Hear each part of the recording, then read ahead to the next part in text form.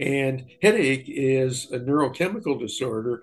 As a result, we sometimes get people who have headaches that go out of control and require them to be out of the normal school situation for a couple of years, uh, be unable to work for a couple of years or more, in essence, be disabled by their headaches.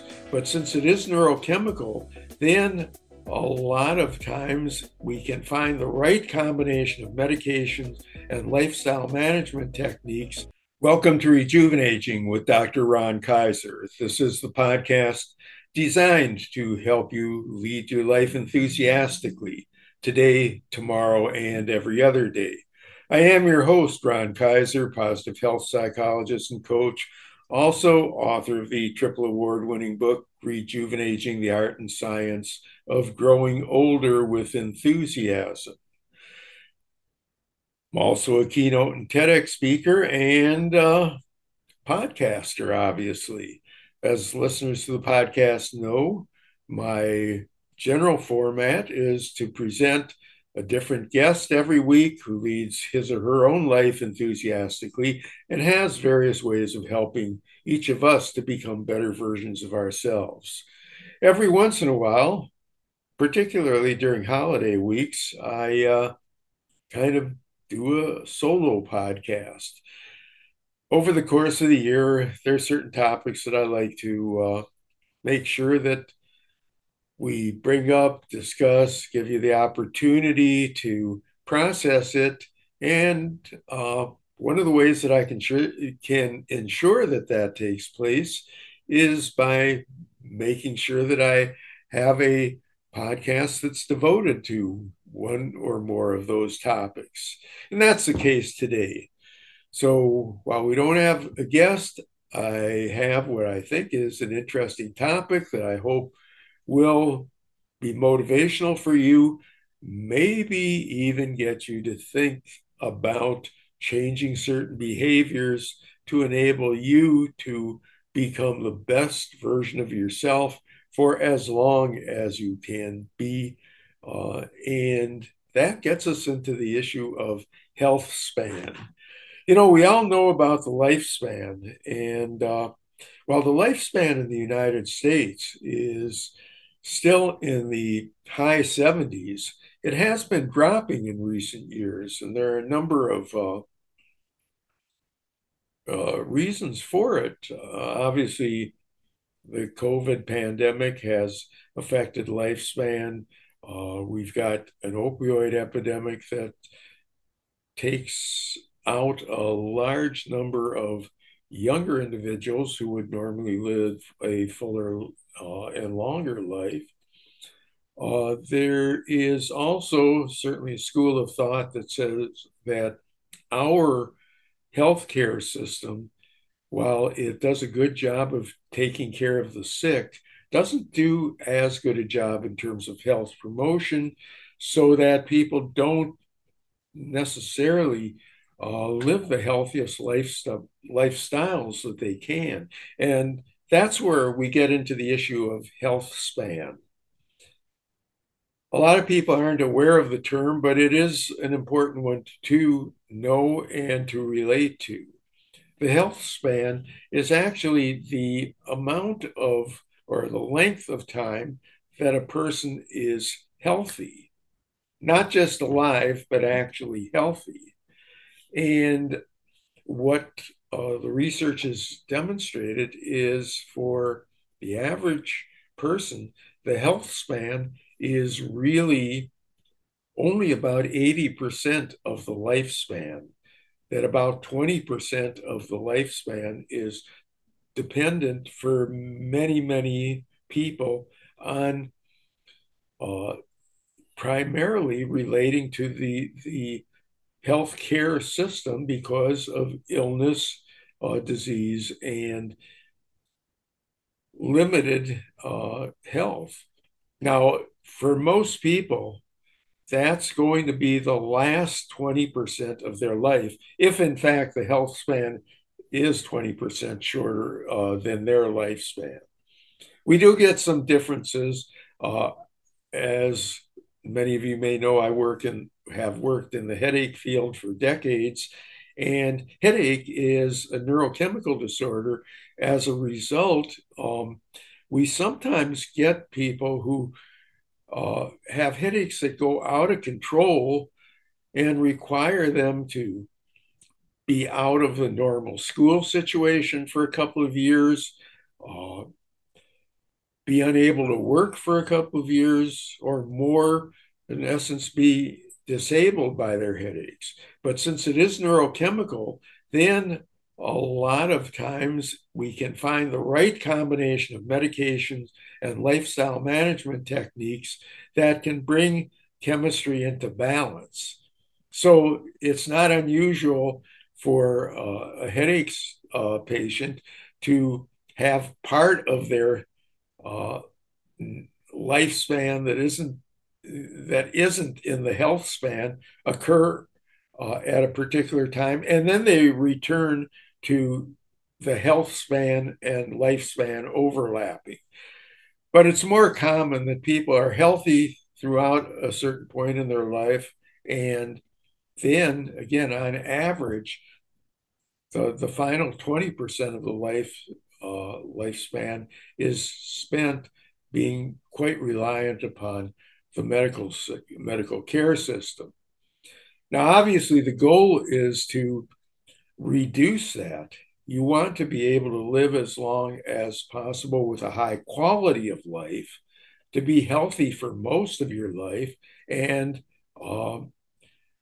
if you are sick, if you do have a chronic disease or illness, you hope that that will only impact upon you during a relatively short part of your life.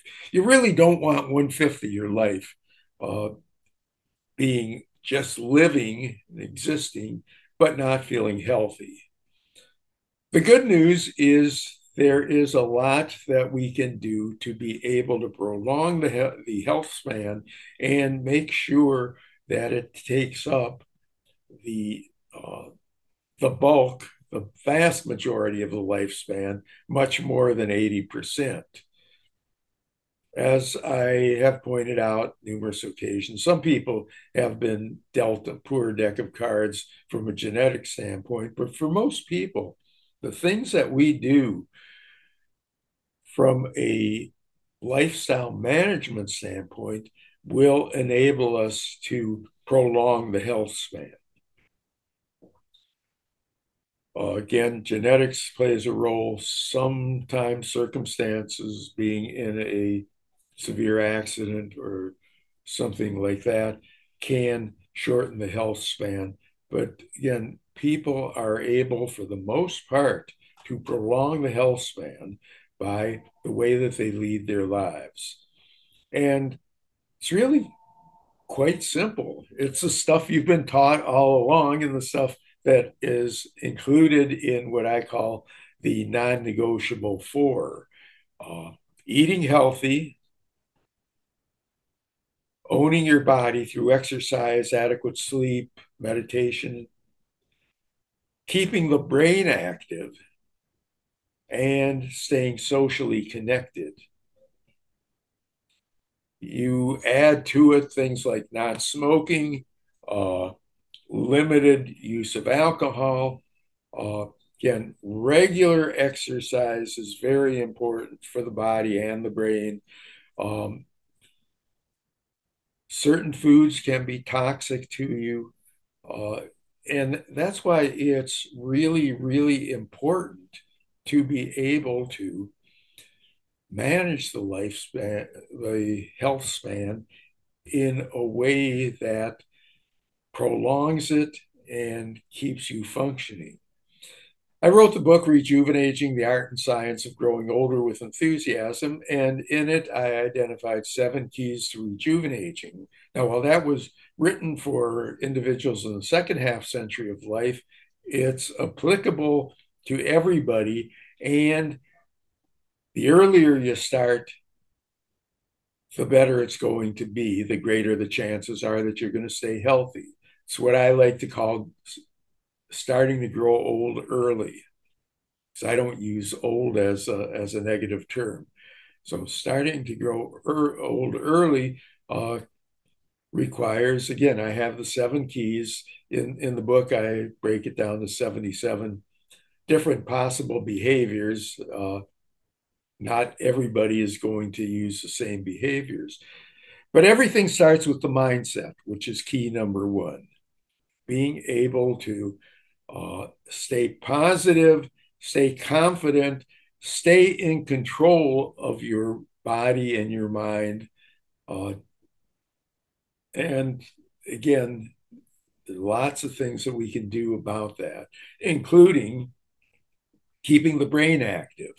When people get to be my age, a lot of times they fear the loss of cognitive functioning, memory, uh, Alzheimer's, dementia, and so on. And there's a lot of evidence now to show that if it's non-genetic, and there are cases of genetic Alzheimer's and dementia, if it's non-genetic, we can really do a lot to keep the brain active by continuing to learn, continuing to be involved with others, and to continue to exercise, which produces blood flow and oxygen to the brain and really increases the chances of prolonging the health span. So that's key number two. Key number three is uh, eating healthy, making sure that what we put in our mouths on a regular basis, there may be deviations, but is adequate but not excessive. That fruits and vegetables make up the major part of our diet. We don't have to be vegetarian or vegan unless that's your philosophy. And if you do, uh, again, you want to make sure that you eat the foods that provide adequate protein and so on. But everybody should think in terms of what is called a plant forward diet, a diet that is rich in fruits and vegetables. Again, half or more of the plate should consist of it. Uh, 2 helpings of fruit and 3 of vegetables is a good lower limit. Um, more than that is helpful. Staying hydrated, uh, that kind of stuff is enables us to have a healthy eating plan that you want to be able to bring into older adulthood too. Owning your body is key number 4. Uh, Again, I like to break it down. I recognize that most people stop at saying exercise is a tremendous key. It's the most important, probably, but if you don't sleep adequately, that's that's going to counteract what you do, a lot of what you do exercise wise. It's also important to take time to rest. I think one of the best ways of doing that, aside from sleep, is to build some meditation time into your day. Very, very important. Um, so we got 4 keys now. Then we get into the social keys, one of which is to stay socially connected. We know that loneliness is a killer that's akin to that yields death rates, premature death rates that are very similar to smoking, obesity, and a generally sedentary lifestyle. So staying socially connected is real important. And then the the 6th key, the 5th is staying socially connected, but doing good for others surprisingly helps us to stay healthy. It's one of the easier things that you can do because we're connected. So look for opportunities to reach out for others, uh, reach out to others, uh, think about people you haven't been in touch with, and reach out to them. be willing and able to volunteer and do nice things for other people. It may seem simple, but nice people tend to get a cascade of nice things happening to them. They tend to be less stressed because they've got less to be stressed about. And certainly the reduction of stress helps to increase the health span. And lastly, and this is real important, is to enjoy uh, and appreciate the goodness that surrounds you. Maybe tough some days because there's a lot of negative news out there, but to be able to take the time, get out and enjoy nature, uh, enjoy your relationships, enjoy the fact that sometimes the traffic works and you get to a place on time without feeling rushed. Enjoy the fact that you can turn on the shower and appropriate temperature water comes out. You know, enjoy it, embed it, even write it down in a gratitude journal uh, at the end of the day. So we've got, these 7 keys. If you can do a big part of them, having a positive mindset, keeping the brain active, eating healthy, owning your body, staying socially connected, uh, doing good for other people, and appreciating the good that surrounds you. And again, an even more simple way of remembering it is to think in terms uh, of the non-negotiable for, uh, you know,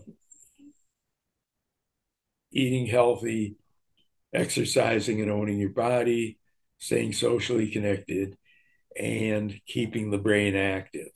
Remember, our goal is to try and have as long a health span as possible. And hopefully, the health span and lifespan will be pretty much equal. Uh, the famous gerontologist, Dr. Walter Bortz, wrote a book that said, that was titled, "We Live Too Short and Die Too Long." We want to be able to reverse that. 20% gap between lifespan and health span is too long. Let's cut it down so that the lifespan and the health span pretty much are the same, that you're healthy for most of your life till hopefully the final few days. It's much, much more fun to be alive and healthy rather than to be alive and sick. And again, we need the healthcare system to be able to uh, and meet the needs of those who are sick. But let's become the kinds of people who rely on it for a shorter period of our life, other than for routine and preventive care. It's one of the things that is within our grasp in most cases. And it's something that people don't often think about. But hopefully, this podcast will get you to kind of consider it. What am I doing to prolong my health span and make it last for as long as my lifespan? It's a good goal to aim at. Uh, and I'd certainly be happy to discuss this with any of you. I hope you'll pass the word along. I hope you'll download the podcast. Hope that you will tell your friends about it, rate it, review it, and be back next week when we really will have a guest with the podcast. So again, this is Dr. Ron Kaiser. My book is Rejuvenating: The Art and Science of Growing Older with Enthusiasm, but you don't have to be old to read it. And everybody stay positive, and stay safe out there. See you the next time.